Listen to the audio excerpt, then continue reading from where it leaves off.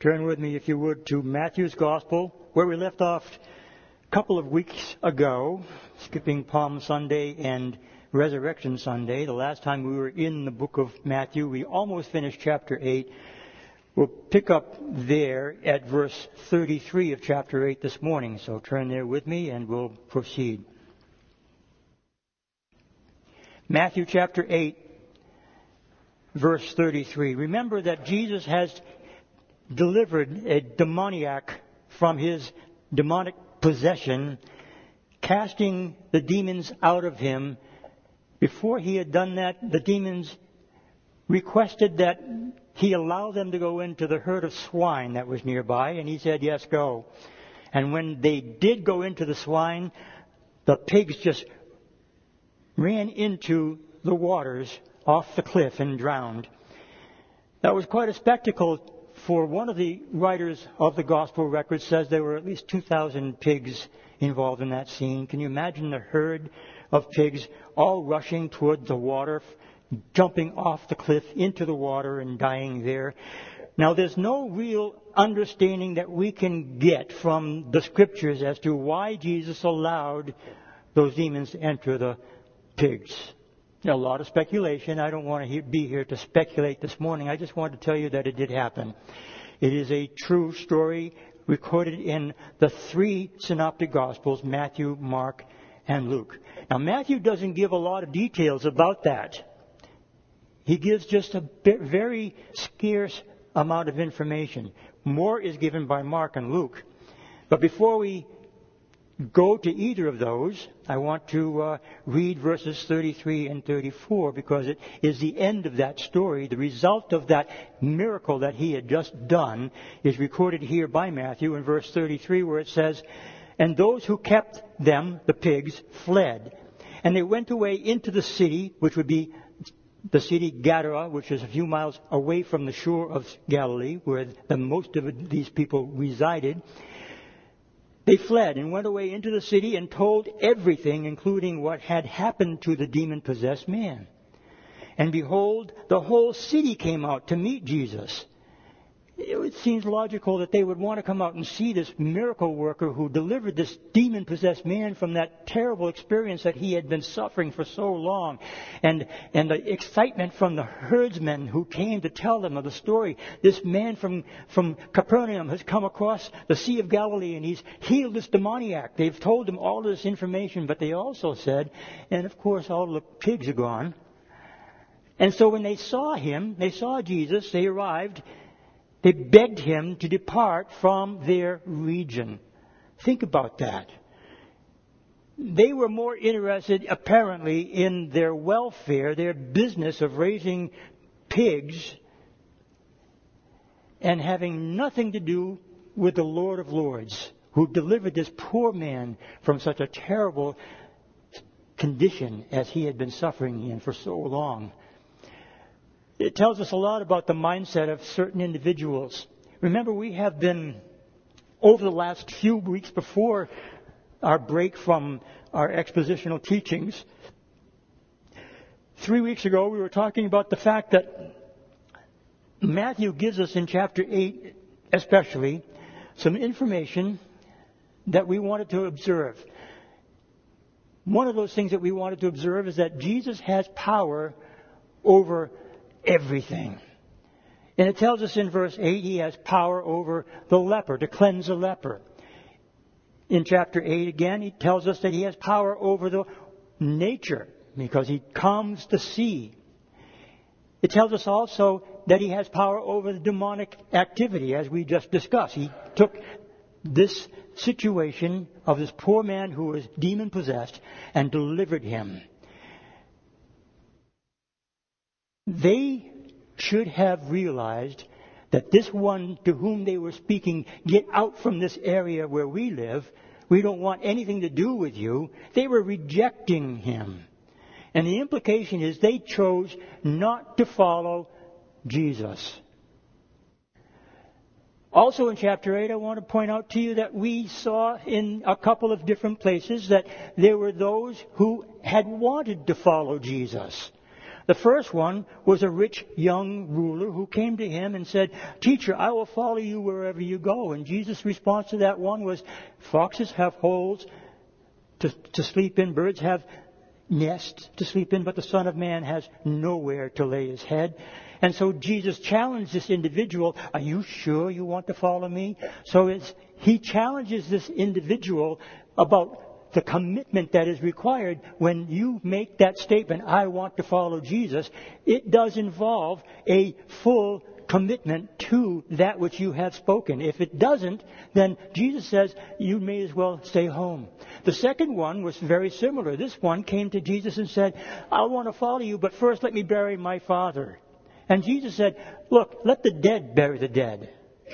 It seems like a harsh response from Jesus' point of view, though. It's basically saying, look, your father's not dead yet. What you're saying is, I'm not ready to go just now, but when it's convenient for me, I'll go ahead and follow you then. When I've earned my inheritance from my parents, then I'll go ahead and take this risk of following you. So it is a matter of full obedience. Did Jesus say that you can't follow me? No. In neither of those two cases did he say that. He said, if you do truly want to follow me, then you need to understand it involves full commitment and full obedience. Those are the requirements that Jesus has laid down for us through these messages that Matthew gives us in this gospel record.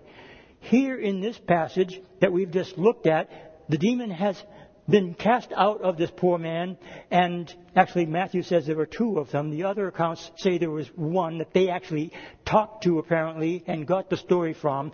I want you to turn with me to Luke's Gospel to finish that story before we move on in Matthew's Gospel. Luke gives that account of the same situation, the same circumstances found in chapter 8 of the Gospel of Luke.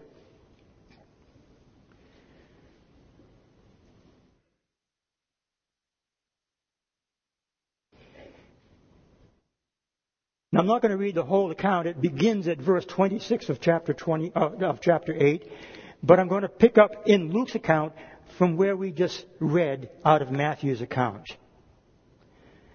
It says in verse 31, "And they begged him that he would not command them to go out into the abyss." This is the demons speaking. "Now a herd of many swine was feeding there on the mountain. So they begged him that he would permit them to enter them, and he permitted them. Then the demons went out of the man and entered the swine, and the herd ran violently down the steep place into the lake and drowned." So Matthew and Luke are in total agreement with what had taken place with regard to the swine. In verse 34 it says, "When those who fed them saw what had happened, they fled and told in the city and in the country." They spread the news. Jesus of Nazareth has come, and you should see what has happened on the shores of the Galilee. Then they went out, verse 35 says, to see what had happened, and came to Jesus and found the man from whom the demons had departed, sitting at the feet of Jesus, clothed and in his right mind, and they were afraid. They also, who had seen it, told them by what means he who had been demon-possessed was healed. Then the whole multitude of the surrounding region of the Gadarenes asked him to depart from them, for they were seized with great fear. And he got into the boat and returned. So up to this point, Luke's account is pretty much identical to Matthew's. But now Luke adds something about the man that Matthew just doesn't record for us. And this is what he says in verse 38. "Now the man from whom the demons had departed begged him that he might be with him. But Jesus sent him away, saying, 'Return to your own home or house, and tell what great things God has done for you.'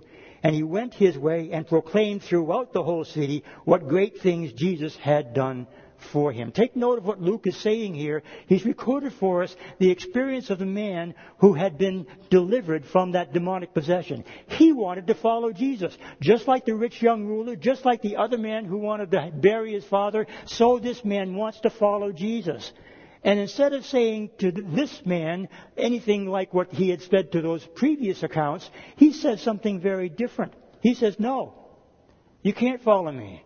He doesn't challenge him with the commitment issue. He doesn't challenge him with the obedience issue. He just says, no, you can't go with me. Now, there may be a couple of reasons for that, and I would submit that this particular series of events that we've been looking at occurred in what is known as the Decalogue. It's the Decapolis. That's the word, Decapolis. It's an area that was primarily Gentile, Greek-speaking Gentile territory. The Decapolis was a series of 10 cities on the eastern side of the Sea of Galilee. And it's very likely that this individual himself and also the townspeople who came to Jesus were not Jews at all. They were probably Gentiles. And we say that because it was against the law for any God-fearing Jew to be have anything to do with raising of pigs or even being in the presence of pigs. They were considered unclean animals. They would be defiled religiously under the Mosaic law if they were to come into contact with a pig or eat the flesh of pigs. God forbid that they would do that. So I suggest to you that these were probably Gentiles and not Jews. And I say that also because of what Jesus himself had said. And it may answer to the question, why didn't he allow this man to follow him? Because Jesus said, I have come to the house of Israel. His purpose for coming at that time was to minister to the nation of the Jews. Now, he did minister to certain Gentiles. We already saw that. He healed the servant of a Gentile man who happened to be a centurion of the Roman army. And this man, if he was indeed a Gentile, was also healed. There is also record in the Gospels of Jesus going outside of the territory of the Galilee region and healing, for instance, the Syrophoenician mother of a young girl. And so Jesus didn't neglect any of those who came to him, who wanted to be healed, whether they were Jew or Gentile.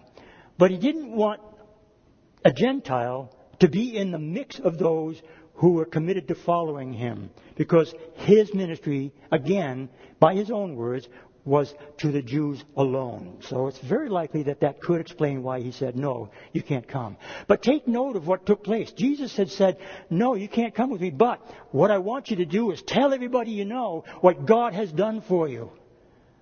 And the man obligated himself to doing just that. That's what Luke records for us that Matthew does not. He says this man went throughout all of those areas where he lived, where he was familiar, and he told the whole city what great things Jesus did for him. That's wonderful. He was the first, if he was a Gentile, the first Gentile evangelist. He was committed to telling people. So he may not have been able to follow Jesus, but he certainly talked about it. And that's a wonderful thing. That's something that we all need to keep in mind and think about very seriously. You know, we have been given, as Gentiles, the privilege of not only following Jesus, but also proclaiming what Jesus has done for us. And that's something that most of us fall somewhat short of in doing that which he has requested of this man. But don't think that it's only of this one that he makes that request. It's a request that is made to everyone who believes. Every one of us has the challenge before us to do what this man did. To proclaim to anyone who would hear what Jesus has done for you and for me, for all who believe.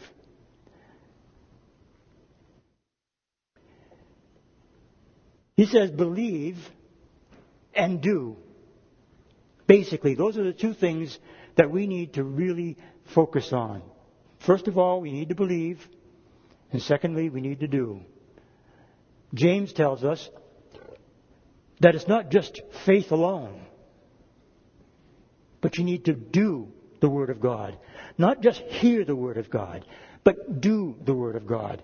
Now, that doesn't mean that doing the Word of God, doing good works, doing good deeds, doesn't qualify you for heaven.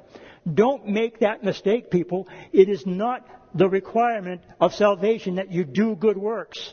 Salvation is a free gift. You need, first of all, to understand that is all that God's Word says regarding how to be saved. Through faith. Faith in Christ. By grace. Through faith, you are saved, Paul tells us. That not of yourself, lest any man should boast. So if I'm going to be trying to convince people I'm saved because I've done many, many good deeds on behalf of Jesus, on behalf of God, on behalf of the church, that doesn't get you entrance into the kingdom, my friend. So what is it that we are supposed to do and why? We're supposed to do good works, yes. Why? For our own benefit.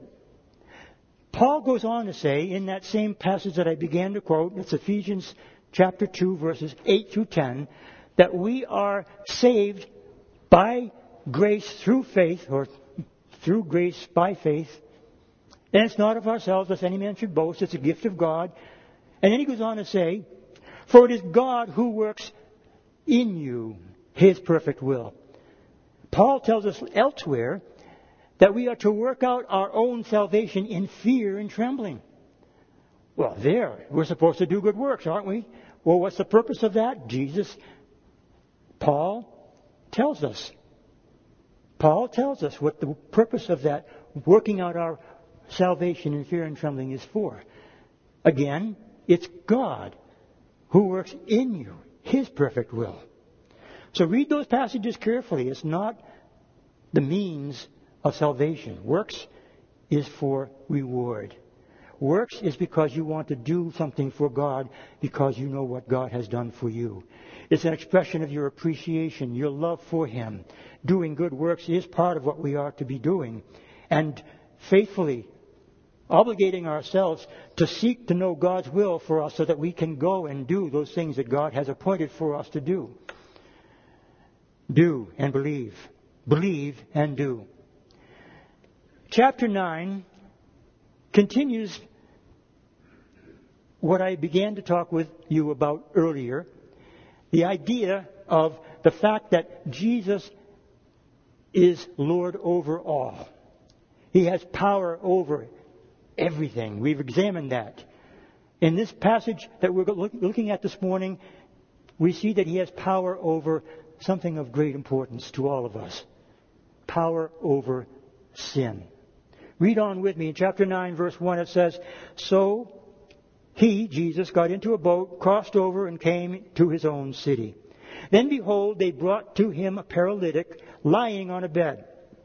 And when Jesus saw their faith, He said to the paralytic, Son, be of good cheer. Your sins are forgiven you. He has power over sins. Matthew records it for us here. Jesus spoke those words to this poor paralytic. Now, Matthew doesn't tell us enough detail about the situation, the circumstances, so I want to go to another place in Scripture that does. And this time, we're turning to Mark's Gospel, chapter 2. So turn there with me, Mark chapter 2, beginning with verse 1, where Mark tells us the details given here. And again, He entered Capernaum after some days, and it was heard that He was in the house. Now, apparently, in Capernaum, that's where Jesus has made His place of operation, if you will, His home office. Maybe Peter's home. No real certainty about that, but He was in Peter's home when He healed Peter's mother-in-law, you remember. But here He's back in Capernaum. Matthew doesn't give us the name of the place, but Mark does. And He's there, and He's in somebody's house. Again, probably Peter's house. It says in verse 2, immediately many gathered together so that there was no longer room to receive them, not even near the door. And He preached the word to them. So picture this. The house is completely full of people. There's not even any room to get in through the door. They're so packed with a number of people that were there listening to Him preach the Word. I love that. Jesus loved to preach the Word of God. And they all wanted to hear what He had to say. So there's a large crowd that had gathered in that house. But then, in verse 3, it tells us they came to him, bringing a paralytic who was carried by 4 men. So this paralytic, a man obviously unable to walk, is lying on his bed, and these 4 men are carrying him along, one at each corner of the bed. And they realize, we can't get in to see Jesus through the door. They're not able to because there's so many people there. It's too much of a large crowd. But they've come all this way because they want one thing. They want to see Jesus heal this poor man. Good friends. They were doing this for his sake. They wanted him to be well like they were. They wanted to see him able to walk like they could walk. But he couldn't. He was a paralytic. For how many years or months or whatever caused that paralysis, we don't know. Paralysis, I should say. But he was paralyzed. He was not able to walk. In some of your translations it says he was sick of the palsy. It just means simply that his joints were not functioning. Must have been in great pain perhaps. And he's lying on this paralytic bed. For how long? We're not told. But these men are faithful friends. And they know that Jesus has been healing many people. And they think perhaps Jesus would heal their dear friend. So they bring him. Now they've got an issue though. They can't get in to see Jesus. So in verse 4 it says, and when they could not come near him because of the crowd, they uncovered the roof where he was. So when they had broken through, they let down the bed on which the paralytic was lying. Again, picture this. In that time, the typical home was a single-story home with a flat roof, and they generally would use the roof for evening rest. It was cooler in the evening for them, and they would go up onto the roof and they would relax in the coolness of the evening air, and that would be the best way for them to enjoy this temperature change between the heat of the day and the coolness of the evening hours. So you could sit on the roof or walk on the roof, and it was safe. They built it in such a way that they would hold the weight of any number of people on their roofs. Now this group of men have come and they've climbed up onto the roof, probably from an outside stairway, and they set the paralytic down, and they immediately begin removing tiles. And they open up a space large enough to let this man down. They calculated from what they heard inside. They perhaps could even see Jesus when they were down below. They realized, well, he's got to be just about here. Open up the roof, let the man down on ropes. That's amazing. And if it was Peter's house, I can just imagine Peter's response. Or any owner. What are you doing to my roof? Can you imagine that? Anybody that you don't know comes along and starts tearing your roof apart. What are you going to say? What are you going to think? But Jesus was there.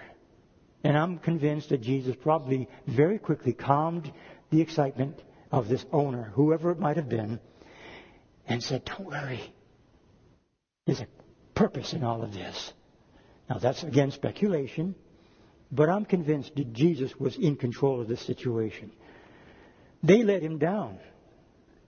It says in verse 5 of Mark's Gospel, chapter 2, when Jesus saw their faith, he said to the paralytic, Son, your sins are forgiven you. So now we're seeing Mark agreeing with what Matthew had said. He says, Son, your sins are forgiven you. It's interesting that he said, Son. We're not told how old this man was. Perhaps he was younger than Jesus, perhaps not. But the word that is used in the Greek is paidion, which is a name for a child. It's more likely that they understood it, child, your sins are forgiven. Fatherly compassion from the Lord Jesus Christ. Now that opened some eyes in that little gathering, opened some ears to what was going on. Jesus, a man, yes, a teacher. A man. Yes, a healer. A man said, your sins are forgiven you. Do you not know, Jesus, that is blasphemy? For you to say your sins are forgiven, that belongs to God and God alone. You have no right to say that to this man. What are you doing, Jesus? Now, there are only a few who thought that, and that's what Matthew records for us. It says in verse 3, back in Matthew's Gospel, chapter 9, it says, "And at once some of the scribes within themselves, 'This man blasphemes.' But Jesus, knowing their thoughts, said, 'Why do you think evil in your hearts? This man blasphemes.'" They thought that this was an absolute abomination to God the Father, to proclaim that you have some authority to do what only God can do was a blasphemous statement as far as they're concerned. Remember, this is the people who are thinking these things in their hearts were scribes. They were the men who copied the Word of God. They knew what God's Word said. And it is true that God's Word does declare that forgiveness of sins belongs to God alone. He alone forgives sins. No other. He has that authority. No other. And for them to hear those words by Jesus, "Your sins are forgiven you," they said, "This is not right." But they didn't vocalize this objection. They thought about it in their minds. And if they might have glanced at one another and perhaps looked at one another in amazement. Stricken by what Jesus was saying, they might have expressed that. But they didn't vocalize that. Jesus, though, it tells us, knew what was in their hearts. And friends, I want you to understand this. He knows what's in your heart too, and mine. The men and I have just completed a series of teachings at our men's breakfasts on the 7 churches of the book of Revelation. Every one of those 7 letters that Jesus records through the Apostle John in the book of Revelations begins with the phrase, "I know your works." He's aware. You can't hide a thing. Don't think that you can do anything or say anything or think anything that He isn't already fully aware of. Jesus is God, and God's Word tells us that He knows our very thoughts. Jesus knew the thoughts of these men. Yes, He's only a man. If He is not truly God. And that's the thing that they needed to come to grips with. Everyone needs to come to grips with that. Is He truly God, or is He just a man? If He's just a man, then He has indeed blasphemed. He's put Himself into a position that challenges them to think about who it is that is seated with them. And He challenges all of us also as we read these words together, because Jesus asked the question, "Why do you think evil in your hearts?" In verse 5, He puts this challenge before them. Which is easier, to say your sins are forgiven, or to say, arise and walk? So here's the challenge. Jesus says, you've got these 2 things that you need to consider. I've just said your sins are forgiven. Is it harder for me to say your sins are forgiven? Or is it harder for me to say, rise up and walk? Technically, just the saying of either of those 2 things doesn't prove anything. But the completion of something that is observable does give credence to both of those statements being true if Jesus has said them of Himself. What He's saying is, if you think that saying your sins are forgiven or saying rise up and walk is difficult to comprehend, it is. Both of those are difficult to comprehend. Can anyone heal? Well, not just anyone. But if a man who says your sins are forgiven is also able to heal the paralytic, the healing gives credence to what He said about forgiveness of sins. That's the point that Jesus is now here making. He says, look, if it is more difficult one way or the other, then you tell me, which one is it? Which is more difficult for me to say? And they didn't really have an answer. He goes on in verse 6 because they did not answer, and He says, but so that you may know that the Son of Man has power on earth to forgive sins, then He said to the paralytic, arise, take up your bed and go to your house. He proved the one by doing the other. He said, what's more difficult? They couldn't answer. So he showed them, I can do this. Therefore, you must realize that I also have the authority to say this. Clear-cut truth that they could not deny. It's here, though, the beginning of the opposition against Jesus begins. In this setting, we find that these who are objecting to what Jesus has just said are not convinced that he is God. They're not willing to follow Jesus just because this man was healed. They are set in their minds, this man we will have nothing to do with. Regardless of what we've seen him do, there's got to be an explanation. We will not accept him. And that was their mindset, and they stuck with it.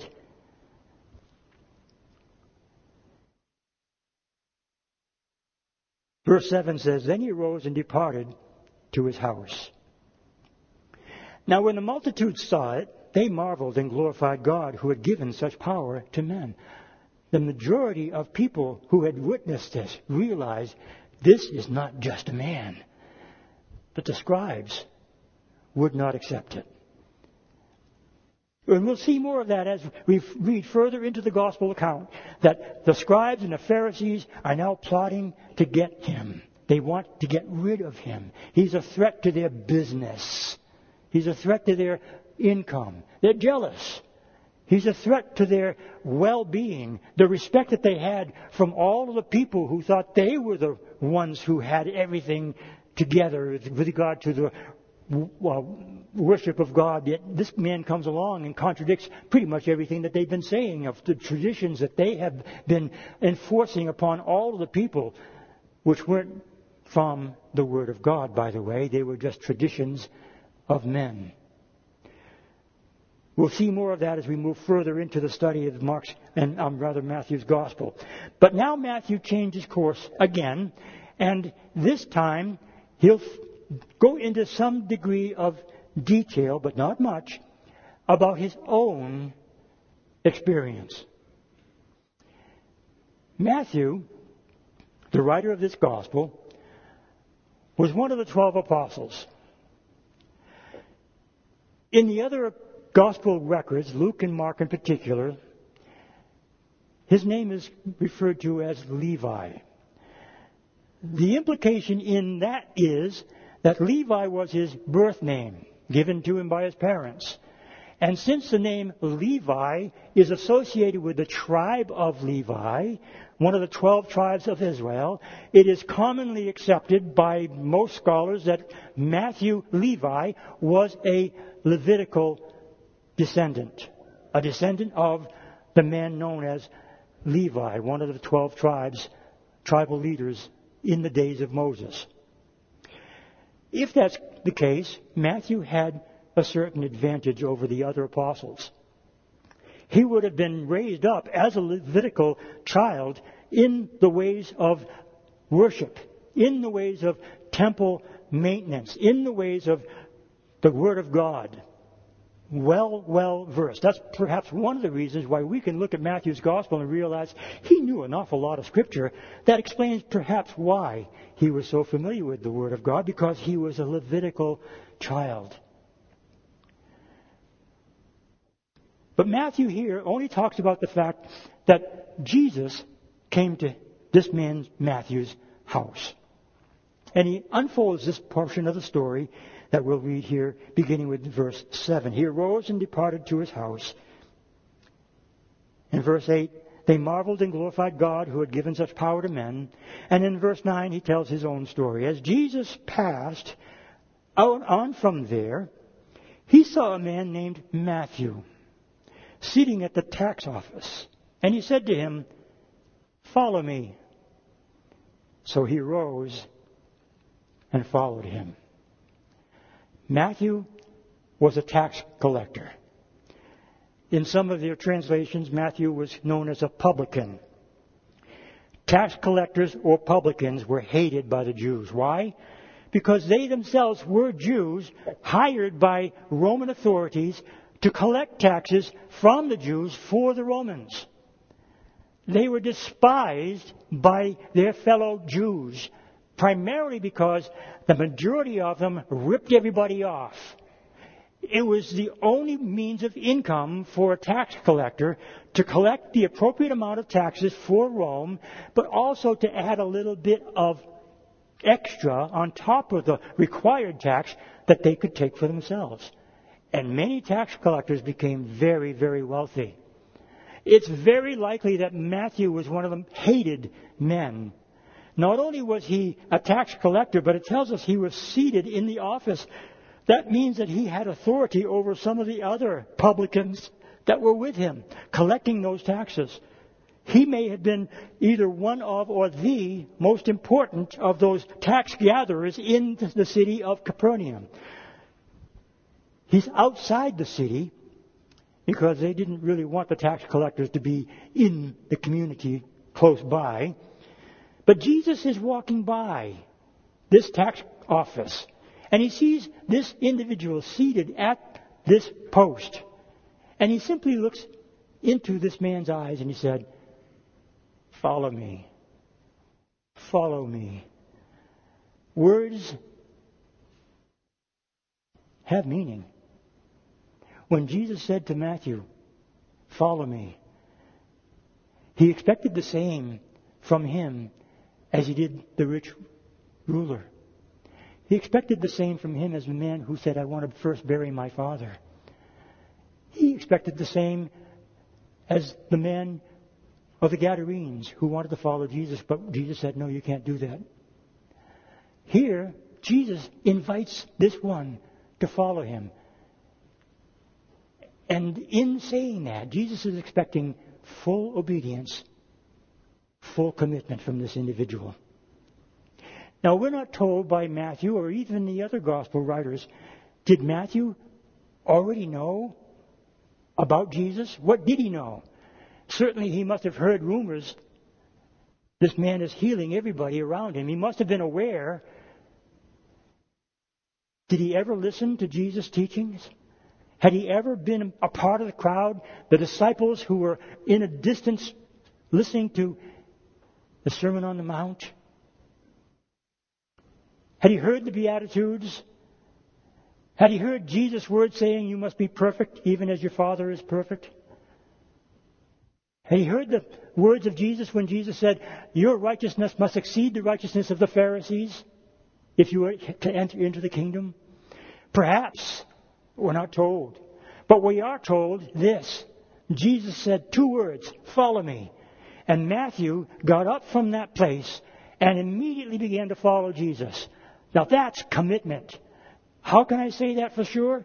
Because if he left his station as a tax collector, there's no way that he's ever going to be able to get back into that same place of power that he once had as a tax collector. He gave up everything. Everything. That's commitment.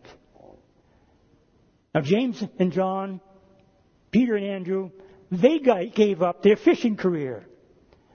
But I can sense in the giving up of those trades, the possibility exists that they could have said, "Yeah, I'll try it. And if it doesn't work out, I can go back to fishing." That may not have passed their minds, but that is a possibility. But Matthew, on the other hand, could never ever say that. "Yeah, I'll try it for now. And if it doesn't work, I can't go back to what I was doing. I'm committed. I am doing this because he said, 'Follow me.'" And the words coming out of his mouth were so powerful, so meaningful, so touched my heart, Matthew says, "I will follow you to the death." That's commitment. That's what Jesus is looking for. Not half-heartedness. Not maybe later. Not "I'll try it now." But do it with all your heart, soul, mind, and strength. "Follow me," Jesus says. And he rose and followed him. That's powerful. Verse 10 says, "Now it happened as Jesus sat at the table in the house." Now, again, Matthew is a little bit shy about perhaps the fact that this is his house where this gathering took place. Mark tells us that in his gospel. But Matthew says he's now in the house. And behold, many tax collectors and sinners came and sat down with him and his disciples. Many tax gatherers and sinners. Matthew knew a bunch of them, apparently, and he must have invited them. He apparently invited Jesus to come to his house for a meal. And Jesus accepted the invitation because Jesus loved to eat with tax collectors and sinners. Just like you and me. That was the problem that the Pharisees and scribes had, by the way, that he ate with sinners, tax collectors, harlots, drunkards. All of those were represented in Matthew's house at this particular time. And Jesus said, yeah, I'll come. I'll break bread with you. Interesting to note, by the way, that in Jewish custom, you sit at a table to eat bread. You're actually reclined at not a table like we sit in, but more less elevated table about knee high, and you kind of lean back on your one shoulder, and you're resting comfortably at the side of the table, and before you there are set trays of bread and sop, or some kind of sauce that was available to dip your bread into. It was a common meal. In other words, each of them seated around that table would take a piece of that bread and rip it off from the loaf, pass it on to the next person, and they would take that bread, dip it into the sauce or sop, and eat of it. And then the next person would be doing the same thing. Some of us would be very reluctant to do that these days. I think it's important to wash your hands before you eat your meal. But I do that, and when I do sit down at the table, I don't want somebody taking stuff off of my plate and eating that along with me. But that's really what they were doing, people. They were just sharing the meal together. And in the sharing of that meal, it had a symbolic purpose. The sharing of that bread together in a common meal made them to be one with one another. A communion. A united sense that I'm your friend. You're my friend. It's more than that. We're connected in this ritual of breaking bread together. We are one in this breaking of bread. And there was a union that was represented in that meal. Matthew invites tax collectors, sinners of all kinds, to that table. Jesus is there and he's eating with them. And verse 12 says, and when verse 11 says, when the Pharisees saw it, now they weren't at the table, but they could see what was going on inside. And there were some of the disciples who were standing outside with them. And so the Pharisees saw it, verse 11, they said to his disciples, why does your teacher eat with tax collectors and sinners? And when Jesus heard that, again, he didn't have to hear it audibly. Likely that he did. They probably said it loud enough for him to hear. But in any case, Jesus responds to their accusations this way. Verse 12 says, when Jesus heard that, he said to them, those who are well have no need of a physician, but those who are sick. But go and learn what this means. I desire mercy and not sacrifice. For I did not come to call the righteous, but sinners to repentance. Now, we could park here for a while, but I don't want to belabor the point. I just want to share these last thoughts with you before we go our separate ways.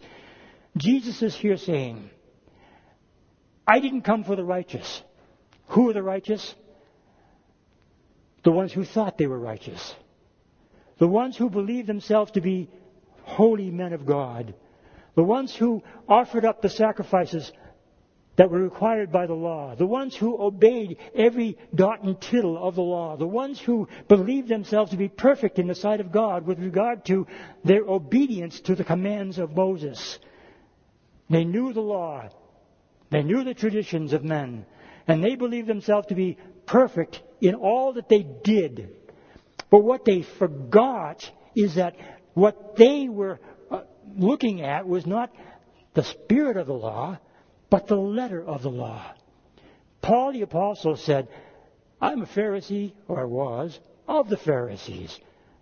He said, look, as to the law, I was perfect. So he thought. But then he began to realize after his conversion that he really did not keep all the law. For he said, all of those commandments of God, I did except the last one, thou shalt not covet. And when Paul realized that command of God carried the weight of internalizing your own thoughts, your character, and exposing it before God, Paul said, that command slew me. I realized I can't say I've completely been obedient to that command. And when you're not obedient to any of the commands, even one of the commands, and you obey all the rest, that cancels everything out, people. You're obedient in every but one.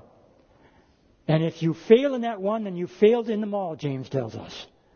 That was what Paul realized, and that's what these righteous souls did not realize. They considered themselves to be righteous. Therefore, Jesus said, you think yourself to be righteous? Well, you don't need a physician then, do you? Righteousness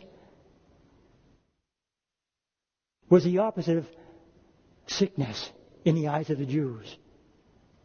What Jesus was saying, the physician comes to heal the sick. Those who are in need of healing are obviously sick. And if they are sinners, then there is sickness. And he has come to heal that sickness. That sin begins to infiltrate the heart of anyone who simply believes in the fact that all have sinned and fallen short of the glory of God, and there is none who have done any good, no, not one, according to the psalmist. Every one of us is without excuse. There is none who does good, no, not one. We're all unrighteous. We're all sick in our sin. But the physician, the great physician, has come to heal that sickness. That's what he's saying to these men. If you're righteous, you have no need of a physician. But if you're sick, you'd better go to the doctor. And he is the one, and only one, who has the cure. And lastly, in verse 13, he reminded them, they don't know, really, they don't know what God's Word says. And he reminds them of this. He says, go and learn what this means. That was a common rabbinical phrase to the rabbi's disciples. The rabbi would disclose something of the truth of God's Word. And then the rabbi would typically tell his students, go and learn what this means. In other words, apply it. Not only are you to hear it, but absorb it. Make good use of what you have heard in your own life. Make sure that you appropriate these words to yourselves. And that's what Jesus is telling them. And he's quoting Hosea 6:6. He says, go and learn what this says. I desire mercy and not sacrifice. Simple words. God desires mercy and not sacrifice. Oh, sacrifice was important to the Jews. But what was of greater importance is mercy. God wanted to extend His mercy to all of mankind. But God also wanted His people to extend mercy to others. And they were not doing that. They were relying on their willingness to observe all of the requirements of the sacrificial offerings and thinking themselves to be perfect before God. But the sin had corrupted them. And Jesus recognized that. He saw that they were not truly righteous. They did not see that. They had closed their own eyes.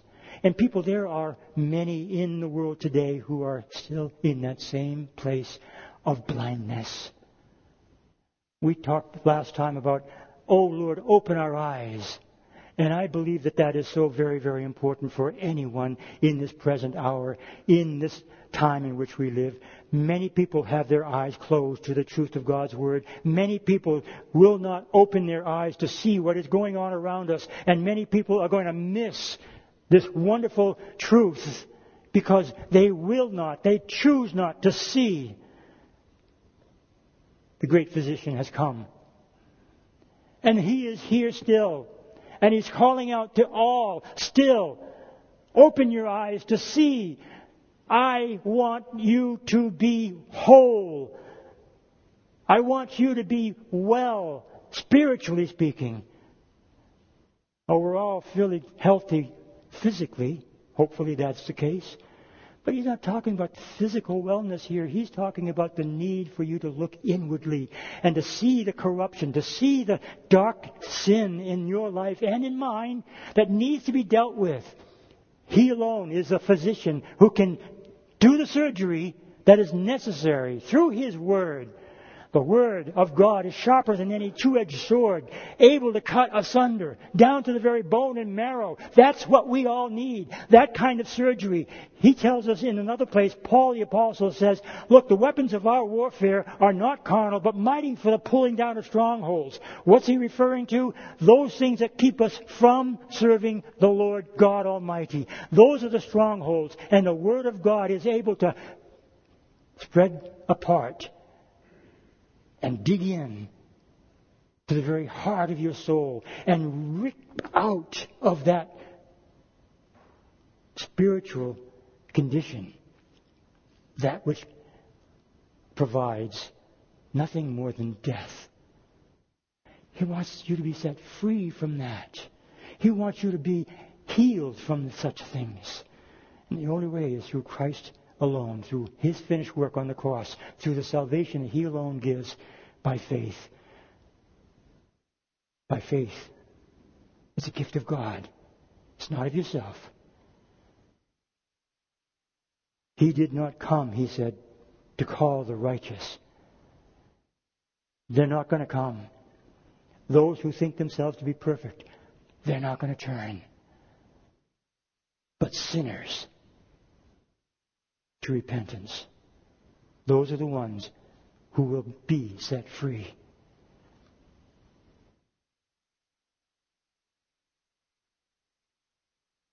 My prayer for all of us here today is that we have been indeed set free by His Word. By His Word. Jesus said, the truth will set you free. You want to be free from the burden of sin. You want the chains that you have been so burdened by to be taken off of your shoulders. That can only come in one way. It's through Christ's work on the cross. His willingness to do the work of a physician in your heart and mind and soul. He's still able to do that same thing today, and He wants to for each one of us. So let it be so in each heart today.